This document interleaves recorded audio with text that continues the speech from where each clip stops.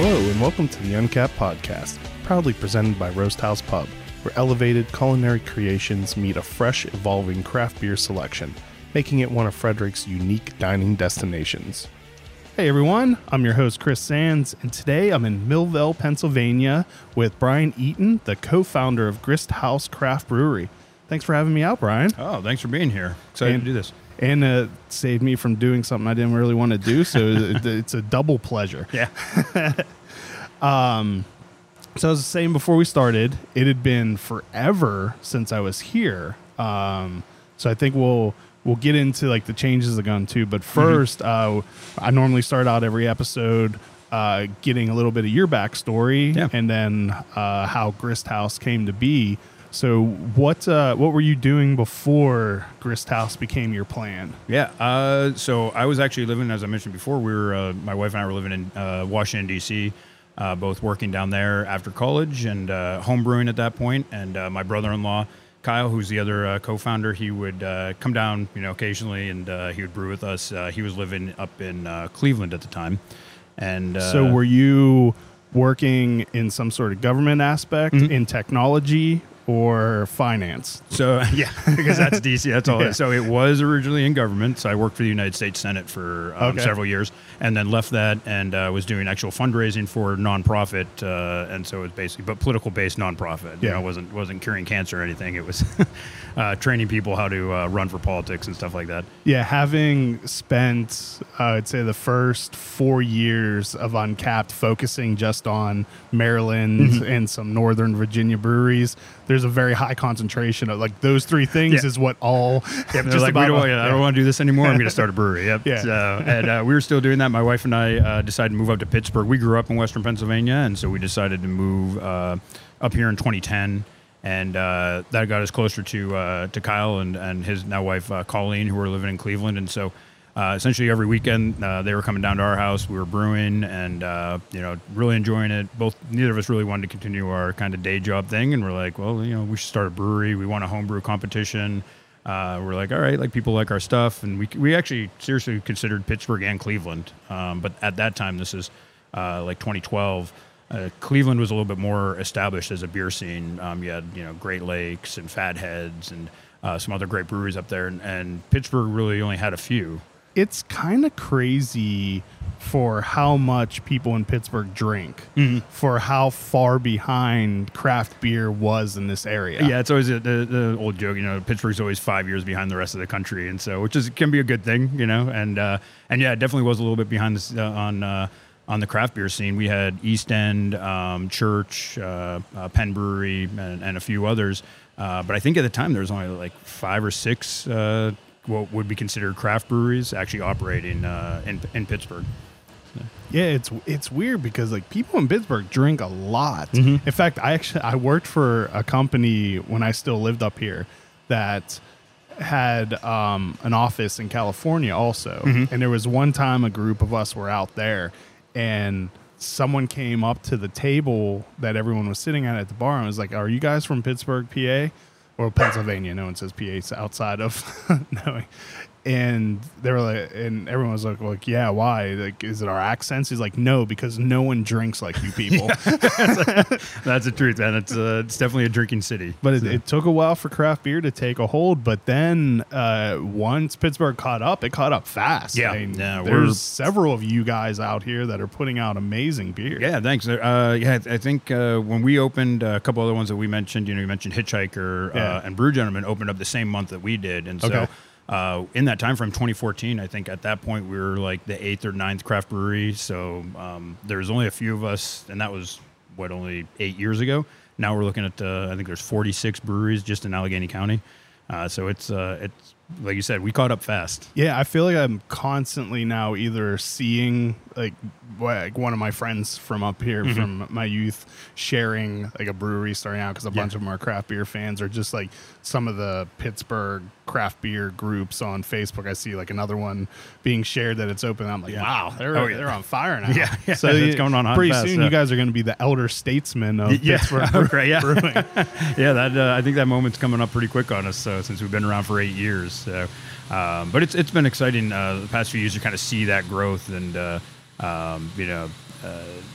people really embraced, especially like Pittsburgh's very local focused, right? Like everybody's kind of from their own little section of Pittsburgh. You know, I'm from Lawrenceville, or I'm from Millvale, or I'm from, you know, Mount Lebanon, and now that they have a brewery in their little part of Pittsburgh, now that's like, you know, there's that claim.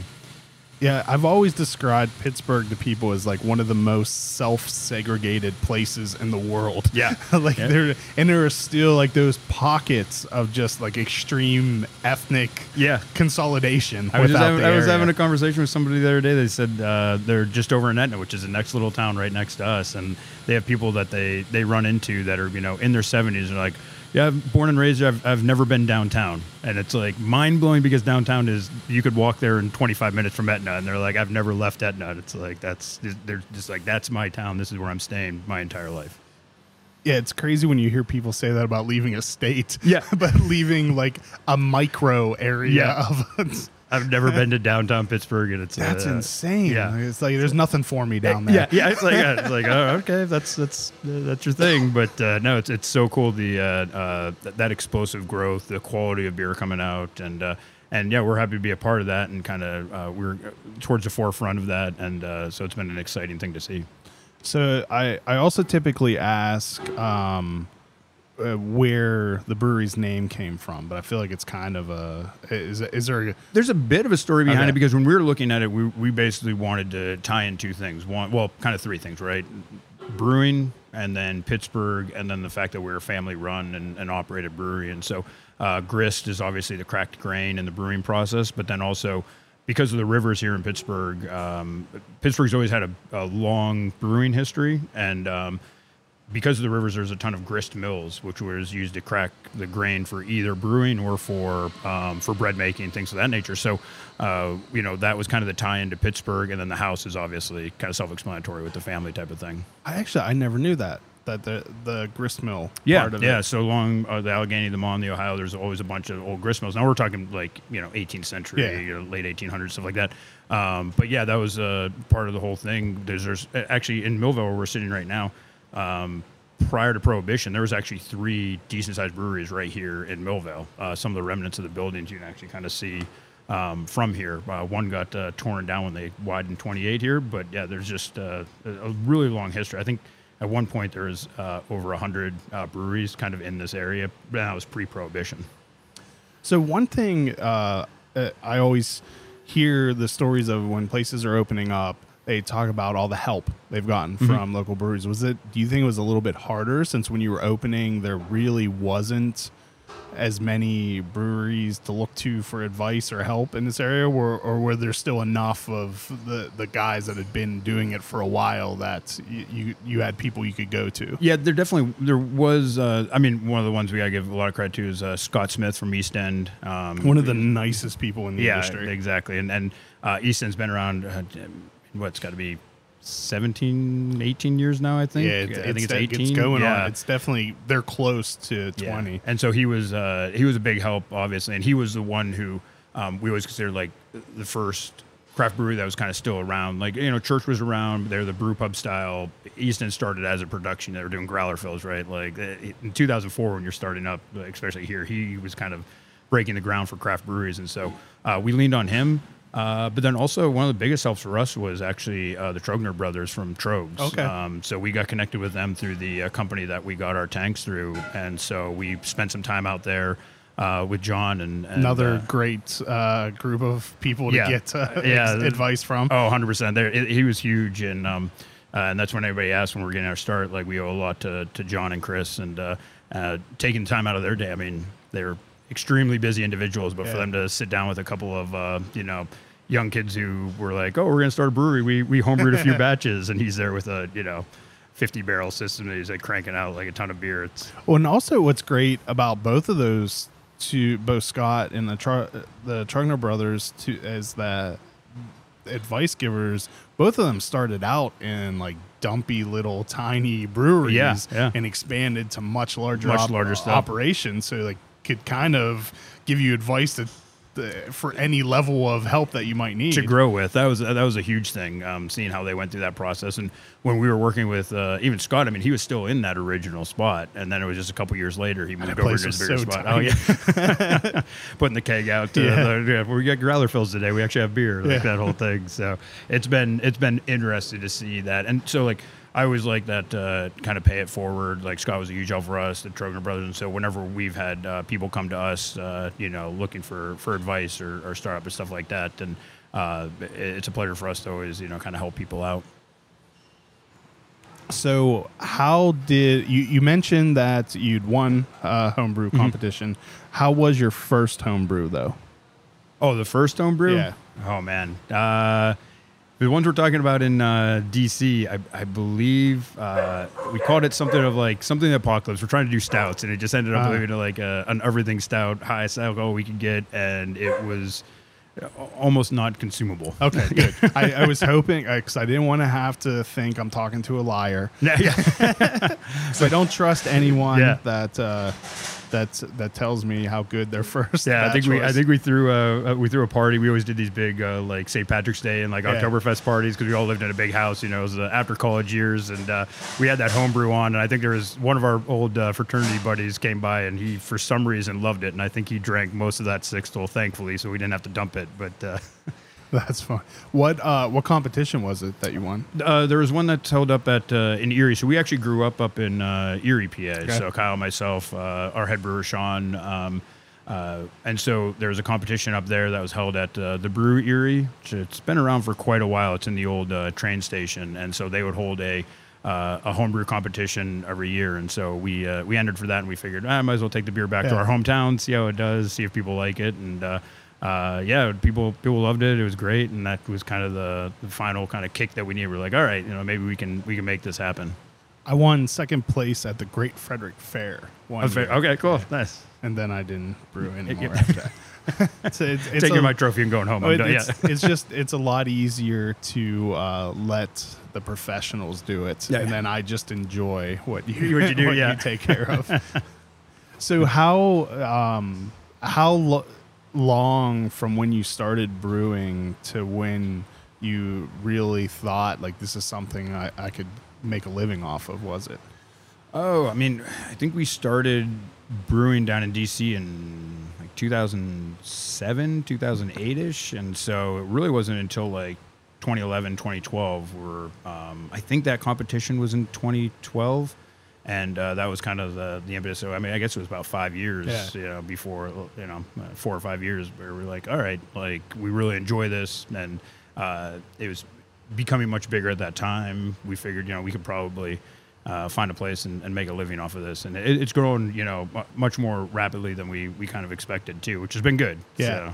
That seems like a very common thing that happens, which is very good to craft breweries saying that, because I feel like if you get into something thinking like, this is how quickly I'm going to expand, you probably won't. Yeah. But like thinking like, holy crap, I never expected this to take off like it did. Yeah. Then, like, and it's always like if you have more money than you're just like, oh, I can throw a ton of money at this and I'm going to make great stuff. And so we obviously had our knocks, and we learned from experience. And so it's always funny, like when we got started, like the beers we made, we were happy-ish with them. Like we were figuring things out at that point, but now looking back, it's like we're always trying to get better and expand our knowledge and improve our process. And so it's almost a night and day difference. And I feel like every year we're doing something to produce better beer. All right, let's take a real quick sponsor break, and then I have a couple more questions about the beginnings of Grist House, and then we'll take it from there. So We'll be right back. Uncapped is brought to you by one of Frederick's original Maryland craft beer destinations, located off of Urbana Pike, featuring a warm, inviting atmosphere and knowledgeable staff serving up fresh, locally sourced culinary creations and unique craft beers on tap. Open 7 days a week, our friends at Roast House Pub invite you to enjoy a casual lunch, happy hour specials, delicious dinners, and specialty desserts. Follow them on social media to keep up to date on their monthly beer dinners, Mom's Spaghetti dinner battles, and what beer is being featured for Buck Above Monday. Idiom Brewing Company proudly offers a delicious variety of beers to satisfy the most discerning tastes. Best known for their wide array of IPAs, delicious fruited sours, and robust porters and stouts. Idiom has a simple goal in mind, to bring people from all walks of life together, to enjoy themselves and each other. Whether you're a hophead looking for explosively juicy IPAs, or one of the adventurous few looking to try boozy, sour, or complex flavors, or just looking to enjoy classic styles and seasonal favorites, they'll have a little something for you. Idiom Brewing Company is located in downtown Frederick, just south of the intersection of East Street and East Patrick Street, with ample seating directly on Carroll Creek. So was it more the allure of craft beer or the hatred of politics that motivated you more into wanting to open Grist House? I would say it's probably 50-50, to be honest. But It's a nice blend. I've never looked back, especially the state of politics today. I never looked back and been like, man, I really wish I was still doing that. Yeah, you probably got out at just in time. It was a very good time to get out, yeah. And now I can drink for pleasure instead of drinking for drowning my sorrows. Yeah, so. to get by. Goodbye, yeah. So when you opened, I think you're still on your original system that you opened with and everything. What size brew house did you? Do you have? Yes. What do you have tank wise? So we started with a 15 barrel 3-vessel system from QTS, which is a great company out of Wisconsin. And so we started with that 15-barrel system, 4 15-barrel fermenters, and 1 15-barrel bright. We quickly learned that we needed to add another 15-barrel bright if we actually wanted to turn over beers in a proper amount of time. And then we eventually traded in the 1 15-barrel bright for a 30 and got 2 more 30-barrel fermenters. And so that's basically the system we've been running on since late 2016, I think. So it seems like the breweries in Pittsburgh that do open up with larger systems. Obviously, there's some outliers that do smaller ones. But like a lot of Maryland breweries start with sometimes significantly smaller or even to the 7-10 barrel systems. Yep. Is that a function of like being able to get into distribution in this area, or do Pittsburghers just dream bigger from the beginning? I think the starting with a little bit larger systems been more in the past couple years. There's a stretch there where the majority of breweries that were opening were coming online with like that 7-10 barrel size system. 15 is kind of the middle size here in Pittsburgh. There's only a couple that have a 20 barrel system. But yeah, with 46 breweries, I would say, I should know the number off the top of my head, but I believe it's like there's probably 10 to 15 of us that are operating on 15 barrel and above. The rest are typically like 10 barrels or below. So you do go into distribution, correct? It's not, but mainly it's tap room to go or mostly tap room in. Yeah, and that's where a lot of the breweries start off, is just with the tap room model, which makes sense. I mean, that has really picked up in the last decade. The nice thing about PA is it's a self-distribute state, so you don't have to get in with a distributor or a wholesaler. Yeah. You can do it all yourself, which is great. And so that size system allows basically, I think a lot of folks who may have started off, I think like Hitchhiker's a great example, right? They started with, I believe it was like a 3-barrel system, and then they quickly realized they needed to get a bigger system. They got their Sharpsburg spot. Oh, that's right, because they're the Mount Lebanon is their original, yeah. And so, Andy was going crazy brewing on that 3-barrel, and then now they're brewing on a 15-barrel system that they got over in Sharpsburg. And so to get into any of the distribution around here, it's definitely necessary to have that little bit of larger size, but also tap rooms are extremely popular. It's a lot of places, when they've opened up, they become instead of just the neighborhood bar, which is very popular in Pittsburgh. A lot of dive bars. There's like bars on every corner. You become the local brewery, and so the tap rooms are very popular. And so to actually be able to supply a tap room plus get your name out into the distribution stream, you need to have a little bit larger of a system. Are you available in many retail places in the area, or do you mainly focus on just selling through here? For us, it fluctuates a little bit. Summertime is obviously much more popular, much busier, because we're very outside focused. So we have a large outdoor space. And so summertime, most of the beer is sold out of here. And then wintertime, it shifts a little bit. We do a little bit more wholesale. We work with essentially like 30 to 50, what I say are like bar, restaurant accounts. And then the pandemic kind of forced us into getting into a few more distributors, and so we're canning a lot more as we're kind of coming out of the pandemic and the things we've learned from that. So right now we have, I think, about 20 different distributors that we have our beer on pretty consistently. And by beer, I mean like basically we're placed with cans and stuff like that. But nothing, we haven't gotten really into like the kind of supermarket side of things. It's mostly just like the retail distributors and then bars and restaurants. How does it, I mean, I guess going into like anyone listening doesn't know how Pennsylvania beer works. There are beer distributors that like, that's basically like your beer store in any other state. Yeah.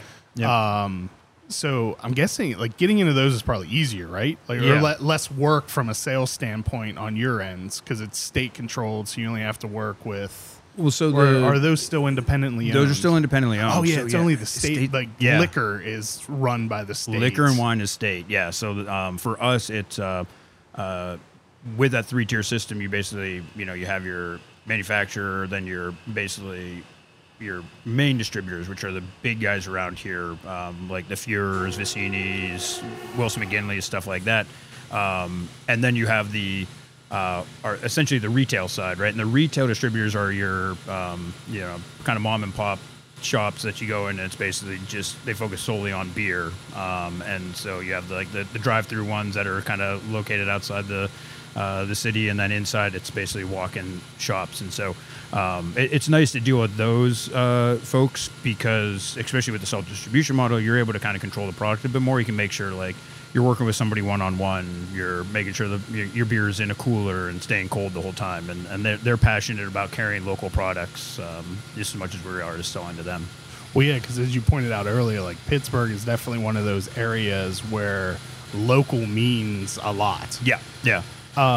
So are the beer distributor retail locations, are they able to sell less than a case now, or is it still case only from those? No, so that changed in, I think it was 2017. There was a law that passed that changed kind of a bit of the liquor code surrounding that, and so they're actually able to do 4-packs, so like single packs, single 4-packs, and normal 6-packs, yeah, exactly, yeah, that changed a bit. It's not only case, which was such a weird thing for so long. And I think that's really what held back craft beer for the longest time in this area, is because if you wanted to try something, you were a case into it, unless you were at a bar that happened to have something on tap. Yeah, because the bars were able to do some like 4-packs and stuff to go. Yeah. So like bars had that, but the smaller distributors, it was their hands were tied with only the case, and so that law change helped. And you kind of see there's some correlation there with like when that law changed, you then saw a much steady increase on the amount of brewers open up because there was more retail shelf space now available. Because people are going out and picking up 4-packs instead of having to be tied into a whole case. Yeah, because especially like a case of craft beer, you're not going to roll the dice on. I mean, what, like sometimes $70 plus.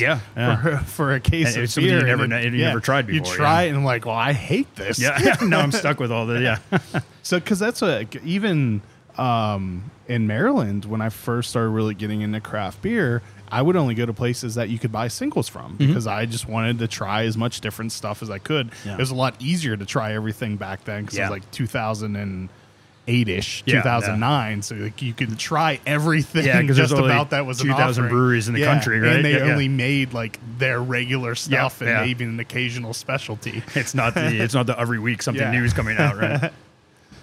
But you guys though do have a fairly sizable portfolio of constant beers you make, right? Yeah, so I think the core beers. And we always try to be coming out with something new, but people always like consistency. It's that weird thing, right? Like people want to know that they can get that beer, but then they always want what's new, right? They was like, oh, what's the new thing that you have out?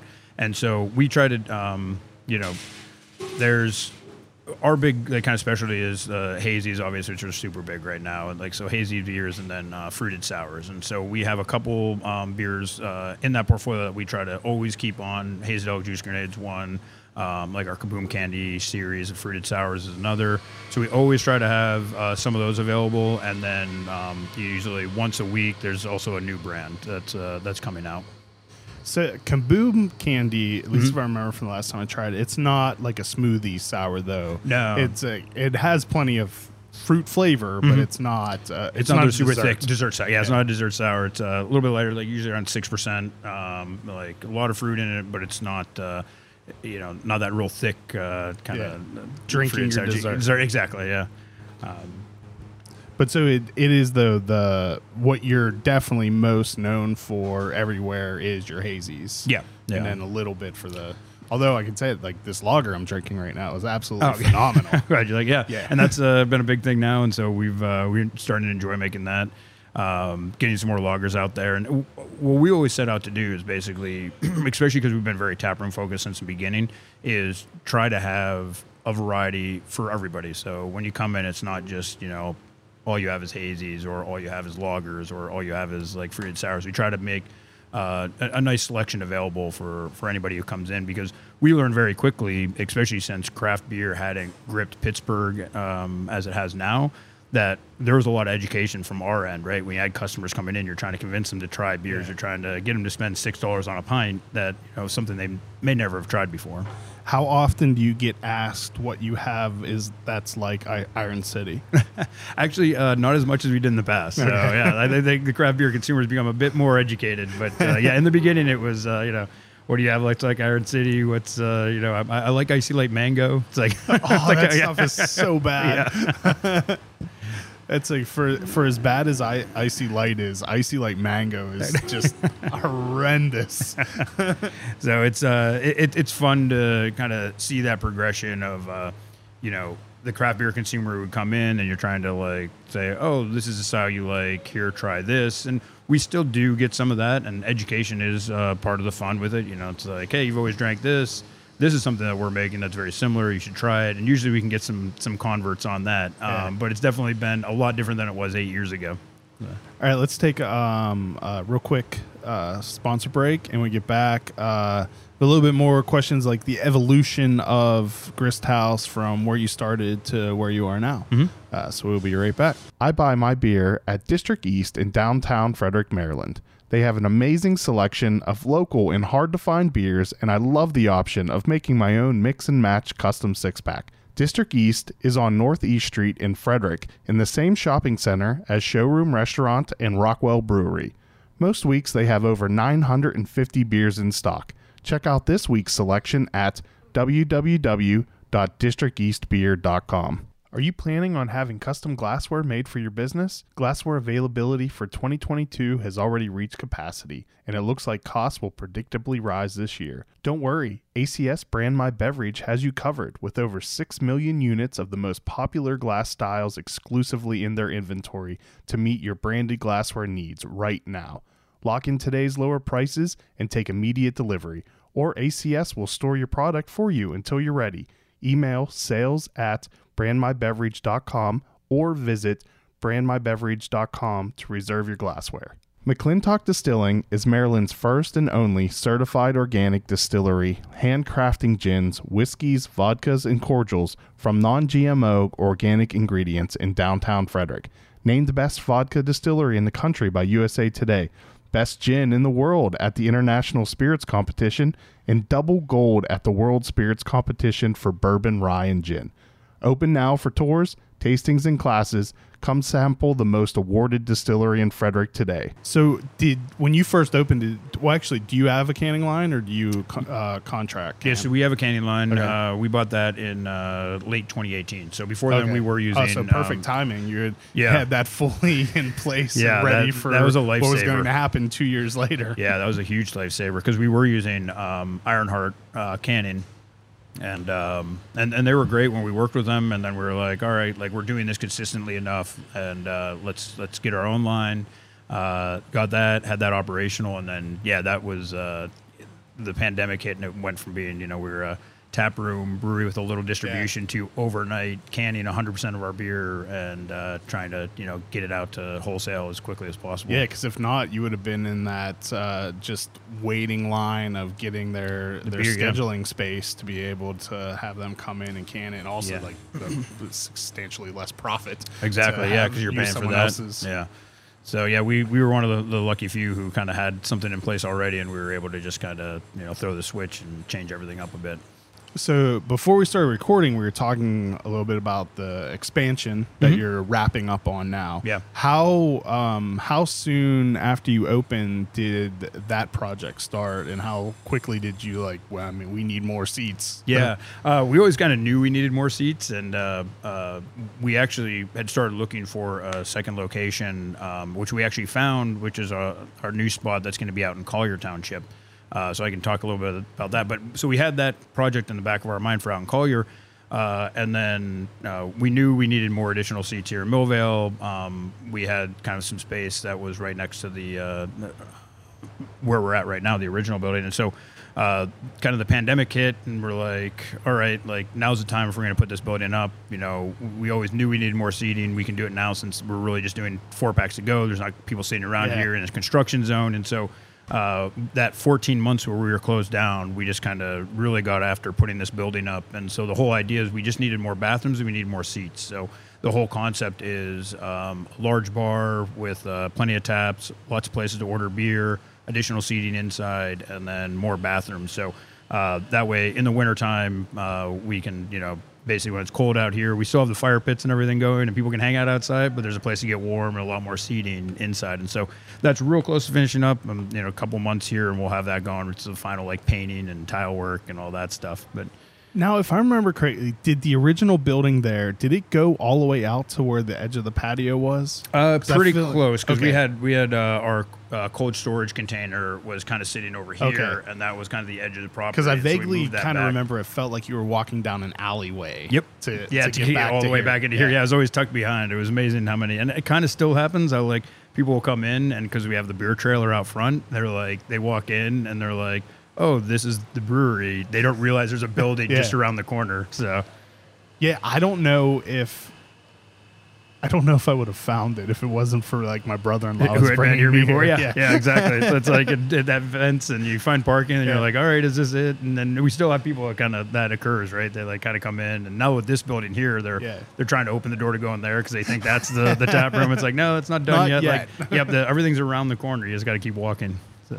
So you had mentioned the devastating flooding that took place here. Is that does that creek there flood often, or was that a once in a what do they call it, 100-year flood or whatever? Well, so one of the worst floods here in Millvale was in 2004, and so when we bought the building in 2013, they're like, oh, that was the 100-year flood, and so we got it out of the way. Yeah, we Army Corps of Engineer came in and dredged the whole creek, and it should be fine, and so there was always that little fear in the back.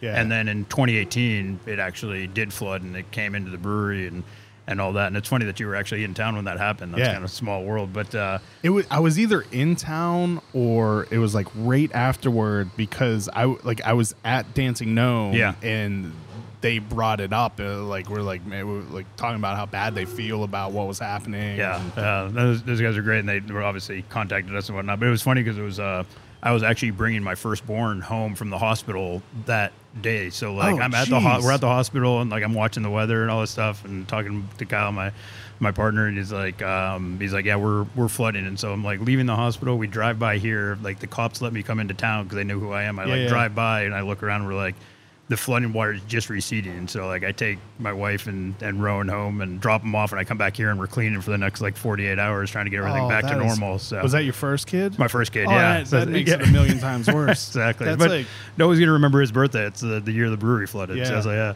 mean, it wasn't not nearly as traumatic, but when our first was born, it was that year that there were 3 blizzards in a row. Okay, It wasn't quite. It was bad up here, but not quite as bad it was in Maryland. Yeah. It's that time. The first one, the 2 days after she was born, we got a 1.5 feet. Oh yeah. And then later on that year is when we got 36 inches and then 20 some inches. Yeah. But kept piling on. They sent us home in the middle of that first storm where there was already 8 inches of snow on the ground. Yeah. And I said to the nurse, I was my car won't drive through this. Because I went out to the car to get the car seat. And the snow was already up past the bumper. Yeah. her response to me was, "You don't know anyone with 4-wheel drive?" And I was like, I had to walk out of the room before I said things that was going to get me in trouble. I mean, thankfully, like, we lived a mile away from the brewery, and I did have a friend with a Jeep, but it was still like I was just so furious. You're bad, because first off, first kid, you're leaving, and I have no idea what we're doing. And they're like, "Oh yeah, looks like you strapped him in, all right? Good luck." Yeah. Like, what are you talking? There's no instruction manual with this. Like, what the hell am I? Yeah, you're just gonna let me leave with this child? Yeah, we're already terrified. We're being sent home in the middle of a blizzard.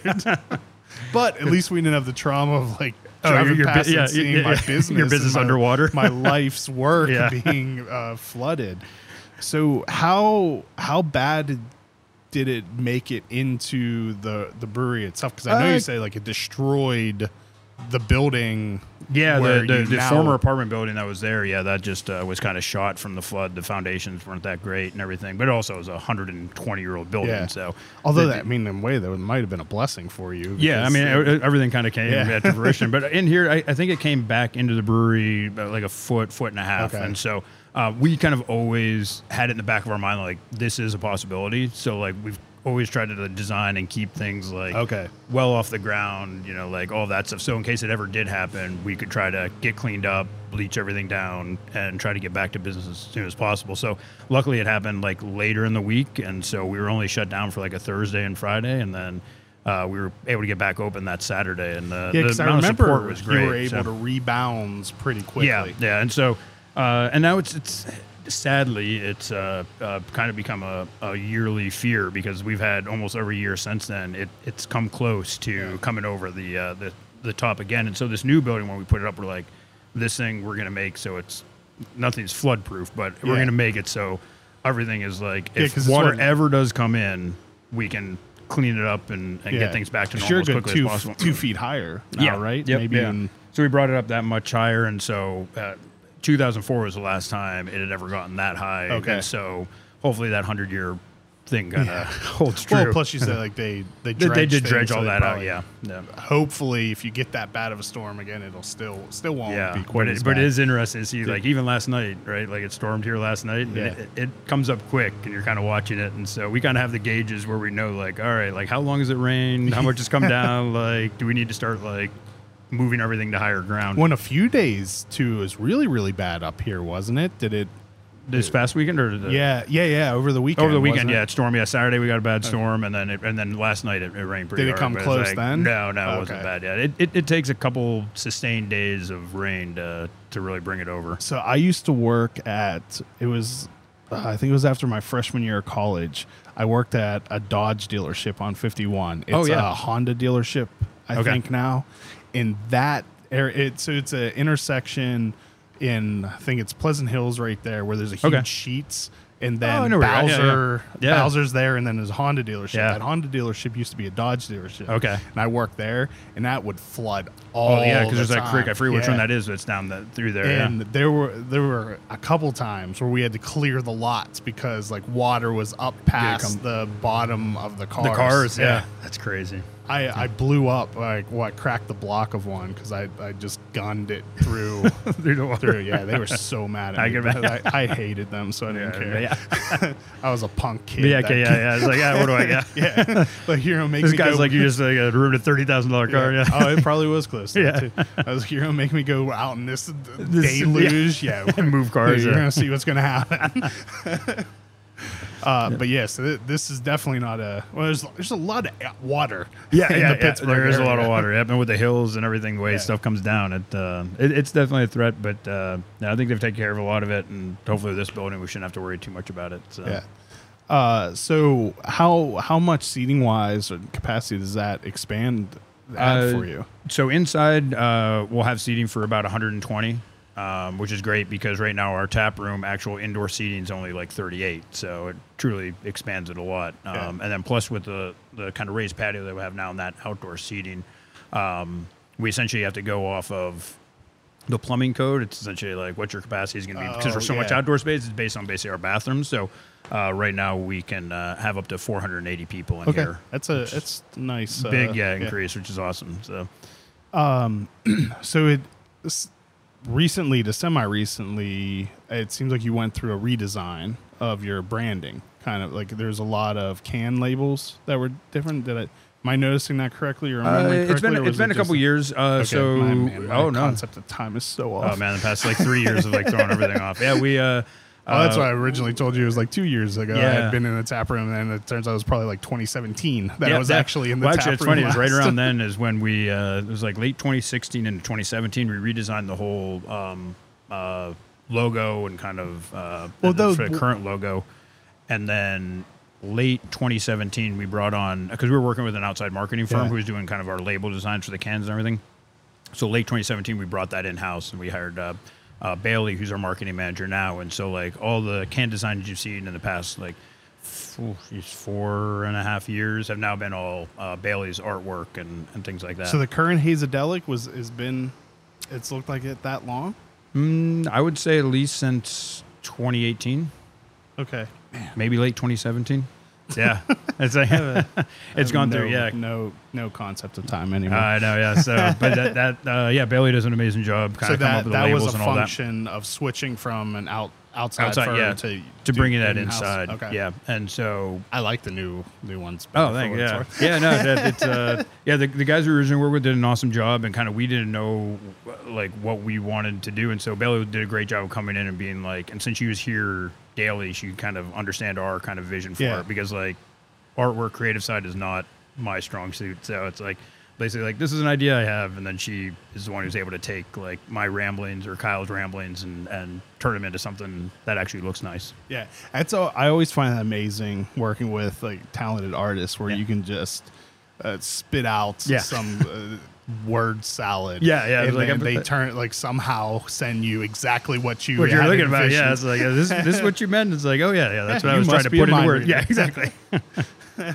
Yeah, because I feel like I have great ideas for stuff too, but I have absolutely no way how to verbalize it in a normal fashion, let alone how to actually make it onto paper. Like how to sketch something out. Yeah, it's like I have no artistic ability. No, same. Yeah.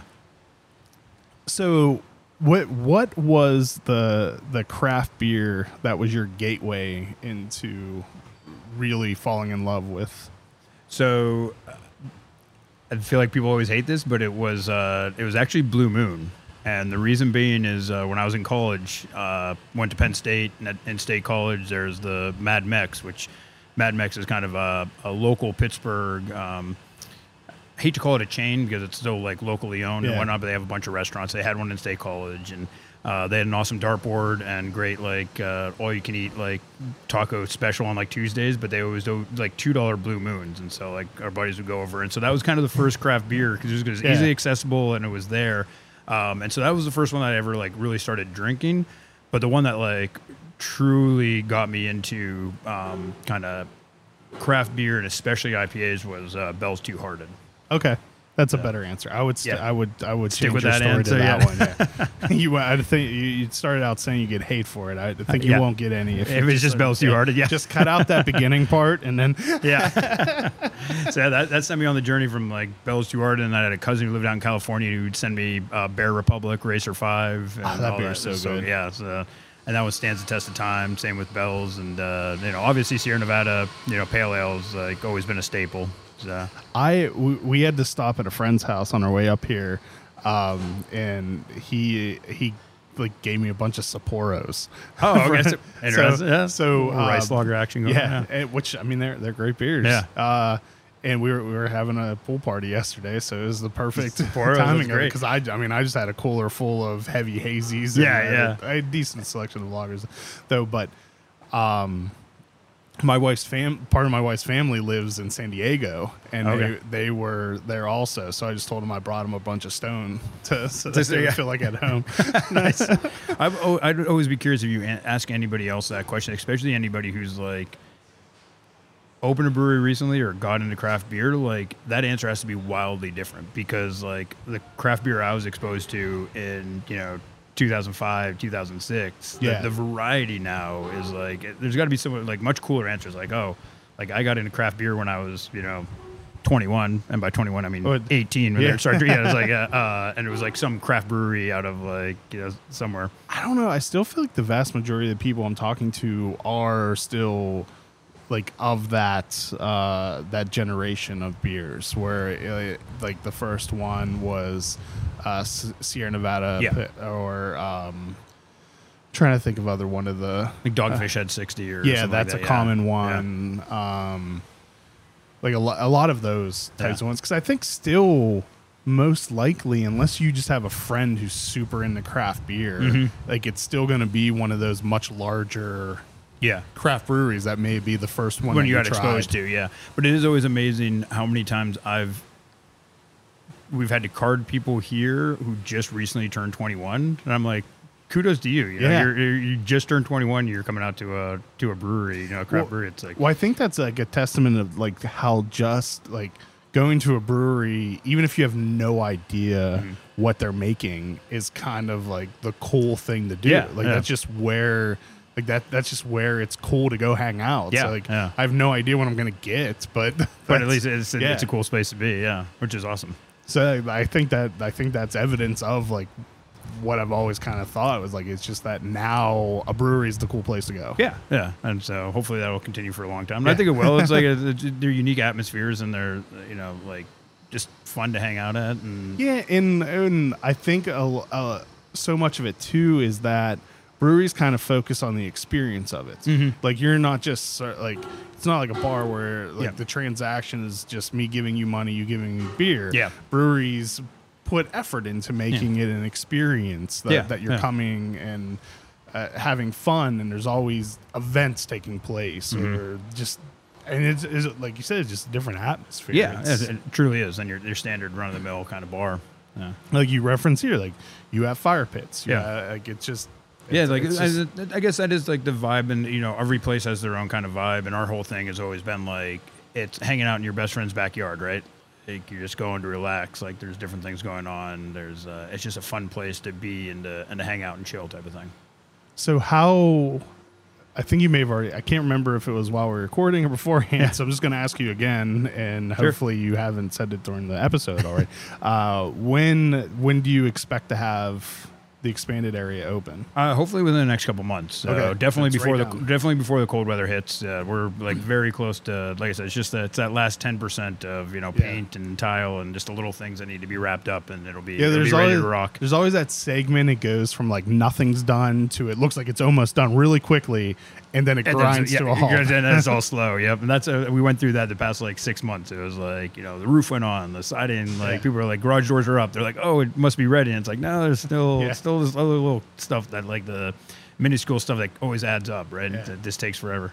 And especially because so much of it is like specialized people that have to come do it. Yeah, It's like giving yeah. their time. And I would imagine you've run into numerous delays on trying to get stuff. And The getting stuff's the end of it. We've actually built the whole thing ourselves. Okay. So really, the only thing that we brought in folks to do the roof because we didn't want Yeah. to do the metal roof, and then drywall finishers, and then we have a buddy who pours concrete. But and then everything else we've been labeling ourselves. Oh, so it's wow. like, yeah. So that also is takes a little bit longer because Yeah. we're trying to run the brewery Yeah. and then also build a run building a at the same- business yeah. while being a builder. While being a builder, exactly. So we've learned our lessons on that, and so I think this is the last one we're actually going to do ourselves. So. So speaking of the last one you're going to do yourselves, you Yeah. had mentioned you have more to say about the Collier Yeah, yeah. project. So, So what is that? so we found a building out in Collier Township, which, if people aren't familiar with Pittsburgh, it's essentially halfway in between downtown Pittsburgh and the airport. And it's the former command center for the Nike missile program, which was operational during the Cold War. It was You guys got a essentially- lot of press Yeah, on that, when yeah. you announced that. Yeah, and so it's just kind of the pandemic and everything kind of like slowed that down a bit, but we're finally getting that moving again. The building's just amazing. It's 50,000 square feet. It's an old, concrete building. The views are awesome because it's one of the highest points in Allegheny Yeah. County. We have an FAA radar ball right next to us, like huge lot. And so the whole idea is that's going to house our production. So we're going to increase our production, but Okay. it'll also be a tap room. Seating for that, we're talking around 700 people in that facility for a tap room, decks outside. We have a venue for live music and also to rent out for like weddings and nice. corporate events. So actually 2 separate spaces for that. So we'll do a kitchen, tap room, all the production will move out there. And we're excited to get that moving. Construction should actually start on that here within the next couple months. And they're talking like 60 weeks. So we're looking like, probably 2024, but the whole thing will be done. It'll be a really neat facility. We're just trying to create it as kind of the kind of destination brewery in Western PA. Nice. So is there going to be like a outdoor event space kind of stuff too, or is that mainly indoor? The event space will be indoor, so it'll be kind of enough room for like a small concert venue that'll hold like around 400 people, and then also another kind of event space that'll be great for like corporate events, renting out for birthday parties, stuff like that. And then we also are putting a huge deck out the back, and kind of the cool thing is just be the elevation of the entire area off that deck. You can actually see, even though it's 6 miles away, you can see the skyline, the city. Oh, wow. You can see the steel tower and stuff like that from there, and it looks over a valley and everything. So it's a neat space. There's actually we're sharing a parking lot with acreage that Collier Township is actually required by the National Park Service to put a park in. So we're working with them to put in like biking and hiking trails in there, like picnic space and all of that. So that'll be right next to the brewery, and we share a parking lot. So you essentially come out, do a bike ride. The trail that goes from Pittsburgh all the way down to Washington, D.C., the C&O Canal, it goes right by there. So it's not that far. That's so awesome. So there's some nice little like tie-ins there for kind of, we're very outdoor oriented. So like having that outdoor space, the biking, all that stuff with the park right next to it. There's a huge cross section between actually all forms of biking and craft beer. So a perfect synergy. Exactly. It should work out really well. So we're excited to get that moving. I don't remember from the article, is that just where the command center was, or was there a silo there also? So that was just the command center, and then there was the silos. There was 13 of them that ringed Pittsburgh. There was one close to there, but the reason it was on so high is because they needed a line of sight. So if one did launch, they could confirm from the command center, that one actually launched off. But they were kind of like circled Pittsburgh, which was kind of neat. So. Could have built like an Airbnb in the silo. Inside the silo. I wish there was one of the silos there, but actually all the silos got decommissioned in like the 70s. So those have all been converted to different stuff, and it was just a military base that they operated until 2010, and then we bought it, and they auctioned it off in like 2014. We bought it in 2017. Nice. So, yeah. Did you buy it at the auction or from the person who bought it from the auction? Yeah. So they're the ones that got it really, really cheap. Yeah, exactly. Yeah. Unfortunately. Yeah, exactly. That's the way that goes. So what size brew house and capacity do you have planned for out there? So out there we're going to put in a 30-barrel brew house with enough fermenters. Essentially, basically in the first year we're hoping to get up to 10,000 barrels, and then second year probably 15,000. What do you put out here now? 2,500. Okay, so you're already putting out quite a decent bit about, and then we're looking for it because the demand's out there, and so we're excited to get that going out there. Will you shift what you do here and brew here to do different kinds of stuff? Yeah, so here we're going to put in a small pilot system, which we already have. Things will get shifted around here. This system will get pulled out of Millvale, and we'll put a small pilot system in here. So we'll do basically pub beers and different things just to experiment with stuff, and then we'll have that bigger 30-barrel system out there. Okay, and then you'll sell. Yeah, we're not 100% where. Things are always in flux. We're not 100% what's going to happen with that guy, or if we can potentially, because we're going with the same manufacturer, we may be able to incorporate part of the 15-barrel into that, and basically be able to do like tandem brew, multi-vessel type of thing. So we're like exploring those options right now, but. The majority of brewing will no longer be in Millville. We'll just do like that pilot system because we still want beers that like people want to see the beers that are brewed here, and so just do some specialty stuff. People like to see the stainless steel. Exactly. Yeah. So we'll definitely still have that here, but what it'll allow us to do is like expand a little bit of the seating inside, and so people can sit around down on the former brew floor, which will be nice. It always seems like any brewery that is going like to this type of expansion where they're going from their original place to opening a production heavy place, although you're going full in on the second location, that like what's being done with the original place is in flux even past when the other place opens sometimes. Up to the last minute it seems. Yep. Like we're going to keep it for this. I don't know. We may sell it. We'll see what works best once we get to that point, right? So what is your number one sellers through through here now your hazies? Is that what you sell the most of? Yeah, definitely. It's usually always Hazy Elk Juice Grenades, always the number one seller, and then typically, especially in the summer months, it's whatever Kolsch or lager we have on, purely because people are just sitting around warm weather drinking, and then it's always one of our fruited sours, and typically it's whatever one's the most recent out that people are interested in getting. Hazies and fruited sours and are kind of, especially for the 4-packs to go and stuff like that. So people are coming to get beer to go. Those ones are definitely the best sellers. And then for like on-site kind of consumption, it's definitely in the warmer weather, the lagers and Kolsch and things like that. Kolsch must be very popular in Pittsburgh. Yeah, there's quite a few places that are putting it out. Yeah, I had no idea. Like I know, like especially. There's a growing trend to becoming more and more popular, but it seems like in Pittsburgh, people love Kolsch. Yeah. Maybe it reminds them of Iron City. That's the closest they can get to that actually is drinkable. People love the Kolsch style. Like I said, lagers, pilsners are definitely picking up and getting bigger. It's the hazies, and then it's always amazing because I go to a lot of other cities and like fruited sours are like there, but it doesn't seem like they've picked up as big. Yeah. And then around here, they're huge. What about West Coast IPAs? Are you seeing the trend of those coming back? Thankfully, stronger too? I agree with that. Yeah. I love to have my taste buds assaulted by a super bitter piney resin. I just love it. Yeah. That's been fun because we've been putting them out for years, and obviously we started doing more West Coast and whatnot, and so it's been nice to see within the past like 2 years we have our clean line and a couple other West Coast styles that we do that like. It just seems like every time we put it out, it just sells out just a little bit faster. And so I think people they still love the hazies, but they also kind of are reminiscent. They're enjoying that cleaner, crisp, tongue stripping, bitter sometimes. Do you follow Haze Boys on social media at all? It's a meme account where he just makes fun. I think I've seen some of their stuff, mostly on Instagram, right? Yeah. There was, I'm pretty sure it was a comment on a Haze Boys post where it was making fun of like trends in craft beer, and one of the replies was, "I miss the days when breweries just tried to out IBU each other." Yeah. The arms race for IBUs. Like how many we get? Yeah. How many IBUs can I cram into this West Coast?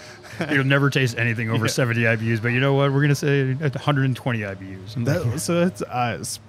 Like you were talking about Trogs earlier. Yeah. That was, I told many times that Nugget Nectar was my favorite beer for the longest time. Yeah. I was a crappy Untapped user for the longest time because back when I rated stuff, I rated everything compared to Nugget Nectar. To me, Nugget Nectar was a 5. And how much I liked the beer I was trying compared to Nugget Nectar is what they got. So, but one of my favorite beers I ever had was a beer that they made with Pizza Boy, because I think Pizza Boy had won like a homebrew competition. So it was before like Pizza Boy became what Pizza Boy has become. And it was like a triple mango IPA or something. Okay. And every sip was like your tongue was being scraped with something, and it was just amazing. Oh, really? It was the most bitter, best tasting beer I've ever had. I don't know if I would still love it as much now. Looking back, but like it was like the enamel was being ripped off your teeth. It was so good. The description does not make it sound like that. I was gonna say you started off and I thought it was going completely different direction. But you actually it's one of the best beers I've ever tasted. I loved that beer. That's awesome. But they said it was way too expensive to make. I can only imagine, a regular scale. Like it was I think they've brewed it twice, maybe. Was it on the scratch system, or so? I want to say the first time I had it was like at the original brewery. Oh, okay. Wow. And then they made it again on the scratch system. Yeah. Yeah, I can't. I'm pretty sure the first time I had it was at the original. The original spot. Yes. Yeah. Triple mango. Yeah. And then the Palette Wrecker. Palette Wrecker. Hop Slam. Yeah. All those beers. Now, Hop Slam was too lightweight. That didn't have nearly as much. Oh man, bitterness. The honey threw it off. It was like super sweet. I remember. I remember when that first came out, buying it by the back then you had to buy it by the case, right? So I was like buying a case of Hop Slam, and like that. And Great Lakes came out with the Lake Erie Monster or something Yeah, like that. that was a great beer. That was a huge like imperial like IBU bomb. They have one out right now. I don't know how it is IBU wise, but it's super bitter because it's a grapefruit IPA. It's called Ruby's Revenge. Oh, I haven't had that. It's super good. Oh, I think nice. it's like a limited series one or something. It's really, really good. Cool. I had another question and we went off on this IBU tangent and I can't remember what I was going to ask you. So 2024 for we're hoping that should be looking good. So now we're kind of through all the permitting process and all the other hoops we had to jump through to get there. So do you plan on like hosting your own concerts and like kind of becoming a promoter, or just making it available for other people to back and do forth it? on that? We work with a couple like production companies like that sell tickets for, like, Mr. Smalls is a pretty big venue here in Pittsburgh, and so we've worked with like Opus One Productions and stuff. So we just got to see where that's going to pan out, like whether we want to like have somebody come in and like bring shows in for us, or we want to kind of do it ourselves. So really, it's the focus is like that idea is there, but right now we just need to be able to get there. And then when we're close, then we'll figure those things out. So yeah, one thing is for sure, like if you have a beautiful place with an amazing view, people are going to go to it no matter what. Then you actually add in good beer. Yeah, then you're just you become overrun. We're hoping it's a winning combo. I think it will be. So we're pretty confident. So, I mean, I've been to places that people love, and it's purely based on the view. The beer is no good. It's not good, yeah. But the scenery and the atmosphere of the place itself makes them phenomenally everybody in. Successful. So when you add in actual good beer, like I think you're on to something good. out there. Yeah, that's what we're hoping for. I mean, I guess I was going to say, you have anything else coming up, but we got to hit most of that. I feel like you've already listed enough on your plate. Yeah, we got a lot of fun stuff going on. No, we're just excited to be able to keep brewing great beer, and people seem to enjoy it, and that's what makes us happy is people coming and enjoying it and seeing people. So. You had mentioned an anniversary party coming up. Or was it just your anniversary? Just happened. Memorial Day was we just had our 8th anniversary, so that was a blast. Hopefully our 10th will be celebrated out at Collier. That's kind of perfect. The timing should hopefully work out for it. Which means it's probably like something. It's probably not going to happen. Yeah, because it would be too perfect. I've already prepared myself to know it's not going to happen. Yeah. So, whenever you go to grab for a beer, what do you prefer to drink? I'm still a huge IPA fan. I know like so many brewers and brewery owners and whatnot are now they're on the lager train and that's all they drink. But I'm still an IPA guy at heart. So I love our hazies. There's a lot of good hazies coming out. But like I mentioned, I'm happy to see the West Coast trend kind of.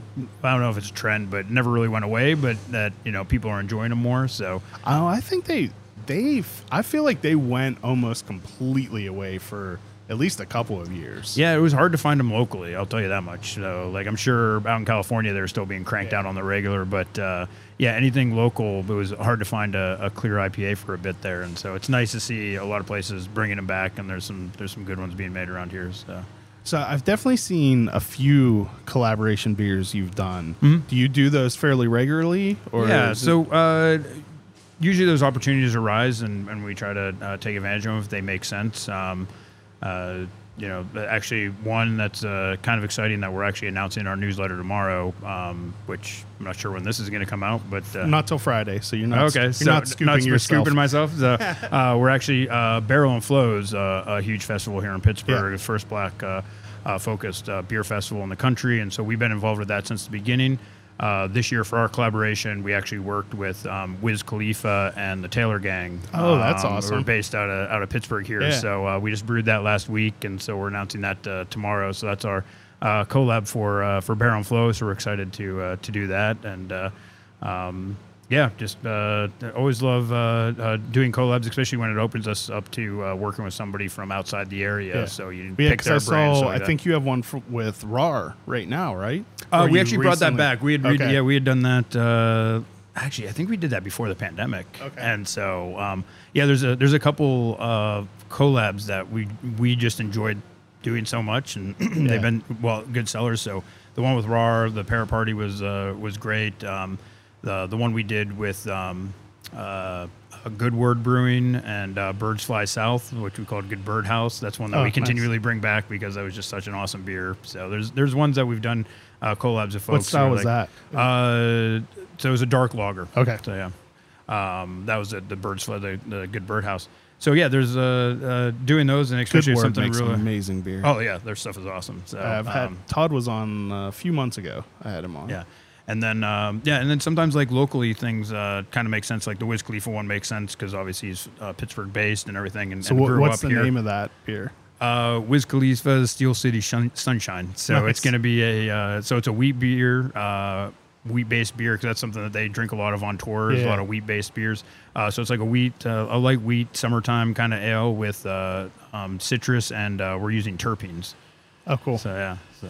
I feel like terpenes have finally been figured out by breweries. Yeah. Because the first few I had that were made were awful. Yeah. They were but I don't know that it was the brewery's fault because a lot of them told me like they cut the dosing recommendation down from even what the manufacturer told them that, and it was still way too much. Yeah, So and I think that technology now, like the laws are a little bit more favorable towards it. Like that's advanced a bit more. Yeah. So the stuff we're able to get is very like, it's mostly on the aromatic side, right? So it's Yeah. going to give you that nice, like strong kind of like danky aromatic is what we're going for. Then with a blend of citrus, and I think it should turn out really nice. Be a nice like summertime crusher.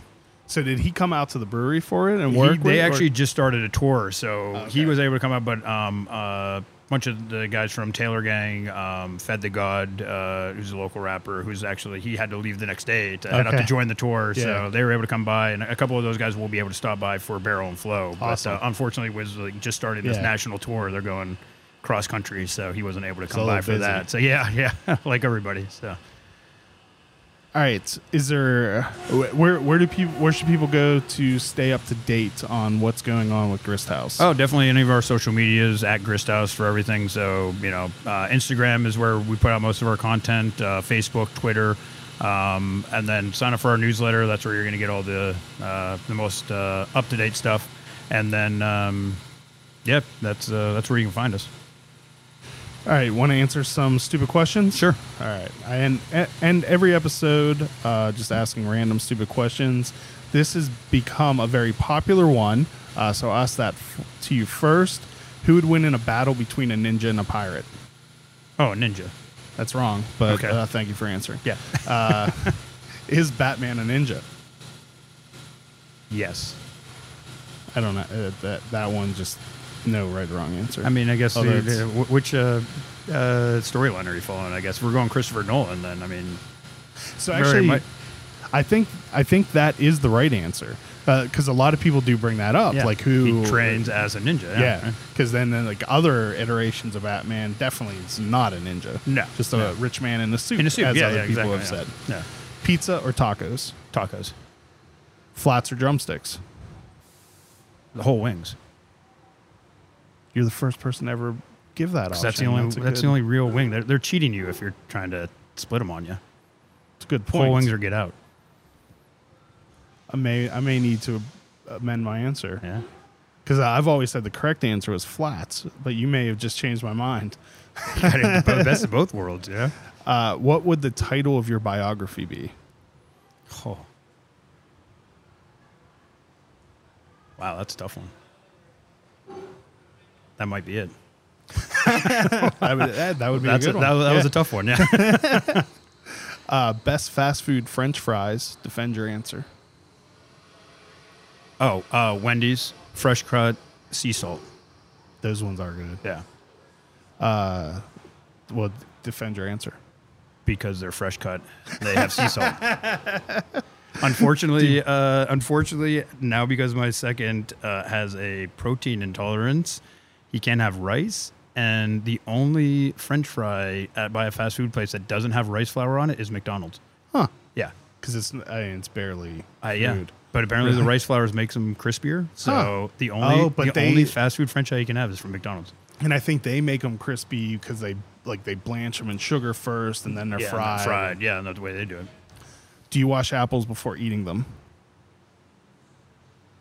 Yes. Like actually wash them or just rub them Rinse on your them off. shirt?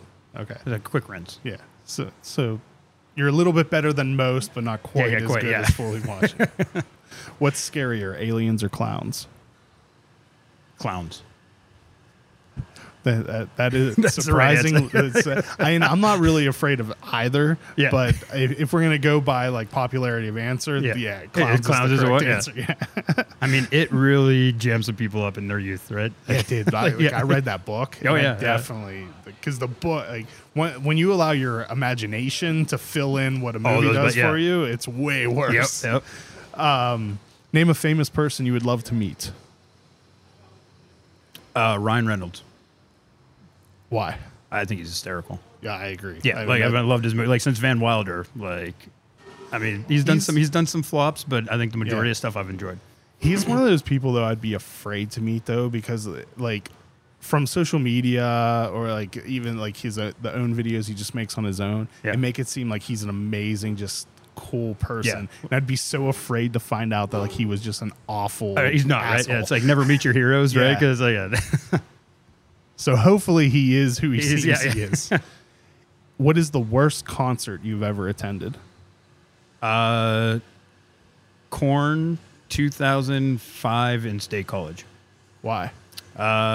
Disturbed opened for them, who I was excited to see, and they were great. And then I don't know who messed up the sound, but like the whole Korn was like almost unintelligible. Like you couldn't understand it. I don't know if he was like on something, but just the whole thing. We left halfway through. It was just not great. Should pizza have pineapple on it? No. Correct answer. Yeah. Is it acceptable to use a gift card on a first date? I haven't been on a first date in 20 years, so I'm going to go with yes. You wouldn't know anyway. Yeah, exactly. Is Nickelback actually a good band? No. Correct answer. What goes in the bowl first, cereal or milk? Cereal. Correct answer. Yeah.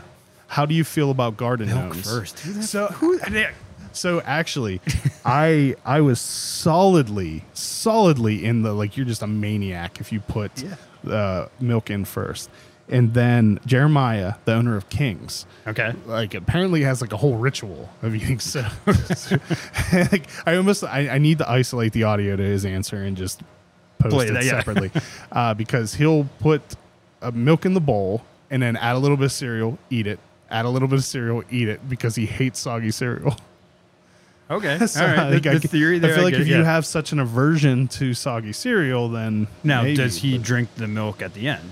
I didn't. I was so thrown right? off by his answer that I didn't have. Because I think it's hard to judge the ratio of how much milk to cereal you need. It's impossible. Yeah. I mean, the right answer is cereal first. Yeah, but he just blew my mind with the like putting in a little bit at a time so nothing gets soggy. I'm not averse to it. Yeah.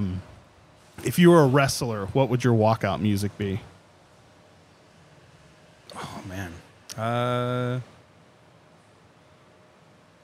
walkout music if I was a wrestler. Skip. I don't know. What is the best gift you have ever received? Best gift I've ever received.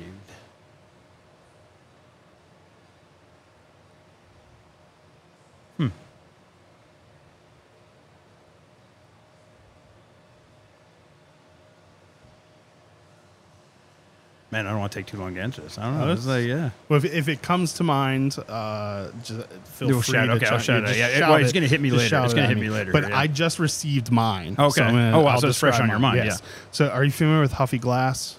No. You ever seen like the glassware that 450 North?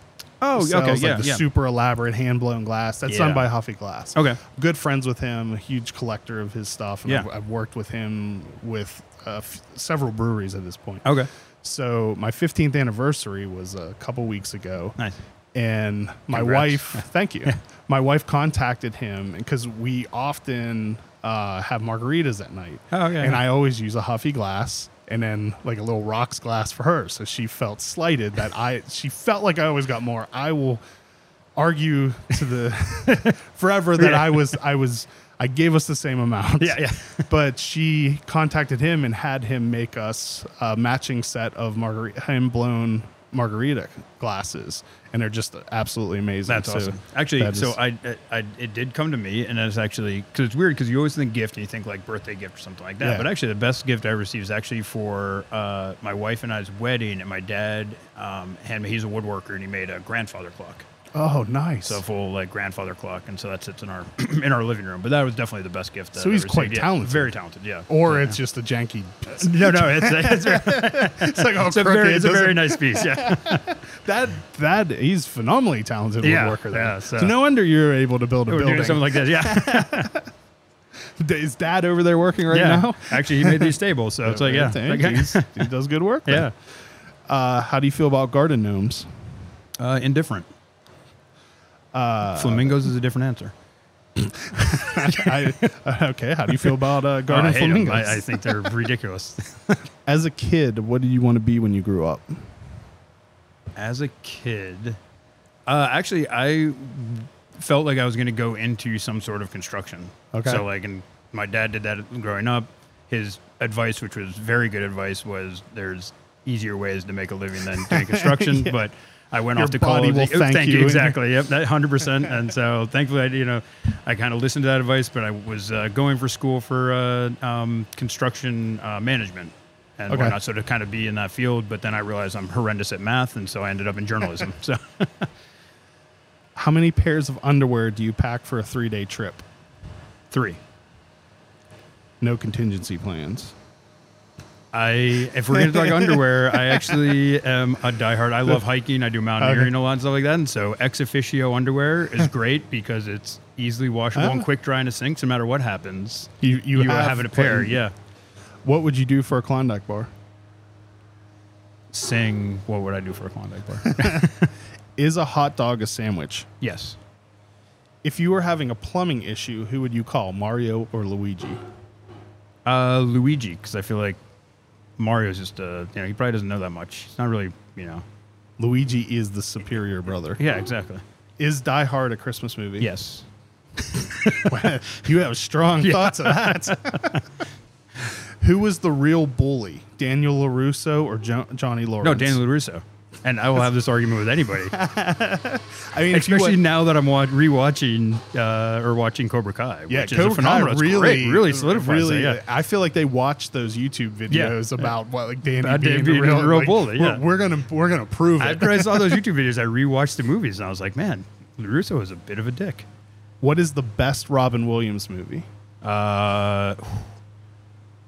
I'm between Mrs. Doubtfire and Hook.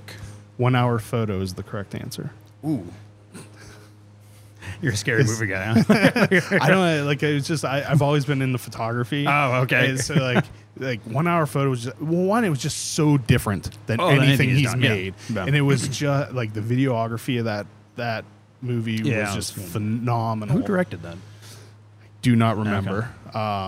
And I actually don't even know if I would like it if I watched it now. See, that's But a- that's a dangerous game, right? I Going remember, back and- like when I yeah. watched it, like my mind was just blown by that movie. Just Yeah. like it being so outside of what Robin Williams typically did, Yeah, and like yeah. it was just so. It was out of different. his norm, Yeah. which is cool. So actually, I could hate it now. That's the dangerous part about it, right? I think, what was it, Disney Plus came out and they're like, oh, all the old cartoons they brought back. Oh, and I'm like, yeah. I'm going to rewatch Gargoyles because I remember that cartoon Yeah. from growing up, and it was just god awful. Like, but what did stand up to the test of time was the original Teenage Mutant Ninja Turtles. Oh, I need to watch those Yeah. because I loved that growing up. A dangerous game we have found is watching movies and stuff that we loved as a kid, Yeah. and then showing them to our kids without rewatching them beforehand, Yeah. and being appalled at what our parents let us watch. Yeah, what that just And happened we're the not other even day. like about, yeah. super protective No. or like helicopter parents, and we're Yeah. watching like, how was I allowed to watch Yeah, this? yeah, that just happened the other day with my 4-year-old. I was like, oh, I remember. Oh, it was. Oh man, all the Disney movies, the parents die, right? So that was like Oh, that's yeah, always messed yeah. up. But like, or there was- even current ones, someone's dying. yeah, yeah. Oh, Fox and the Hound. I don't remember that. That was a dark movie. Actually, like- I don't know if I ever even saw that. Like, I remember growing up and loving it as a kid, and then I just rewatched it with my 4-year-old, and I'm like, why am I letting him watch? Like, this is like traumatizing. But like we put Gremlins on. Oh, for yeah. the Oh, gee, Olympic. We're like, holy hell! What the hell? What is this? You let me watch this. Yeah. And my 7-year-old was like that. Yeah, I don't want to watch this anymore. I don't blame you, kid. We didn't make it far into it. It's like, don't worry, we're not going to watch. This is on Daddy. This is my bad. And then like I can't remember like a specific example, but like the amount of like sexual innuendo in every 80s movie was off the charts. Yeah, they were. Yeah. They were not. They weren't even really hiding it. It was like it was just out there. Yeah. One more question. Sure. Is cereal a type of soup? Oh. See, I'm very confident on the hot dog question. Yeah. But that one's cereal a type of soup. Yes. All right. Thank you so much for your time today. I can't wait to see when you have next. Well, I mean, it's barely next door. Yeah. I guess off to the right. Stage right is open. Yeah, open, and then especially going to your new compound. Yeah, the compound will be awesome. The Pittsburgh Disneyland of beer. Exactly. Yeah. Well, this has been a pleasure. Really appreciate you. Thank you, and thank you everyone for listening. Cheers. The Uncapped Podcast is produced by Graham Cullen and me, Chris Sands. Be sure to like us on Facebook, and if you've enjoyed these podcasts, please leave us a review on Google Play or the iTunes Store. A special thanks to Double Motorcycle for providing our theme music. Thanks for listening. Oh my God, that's good.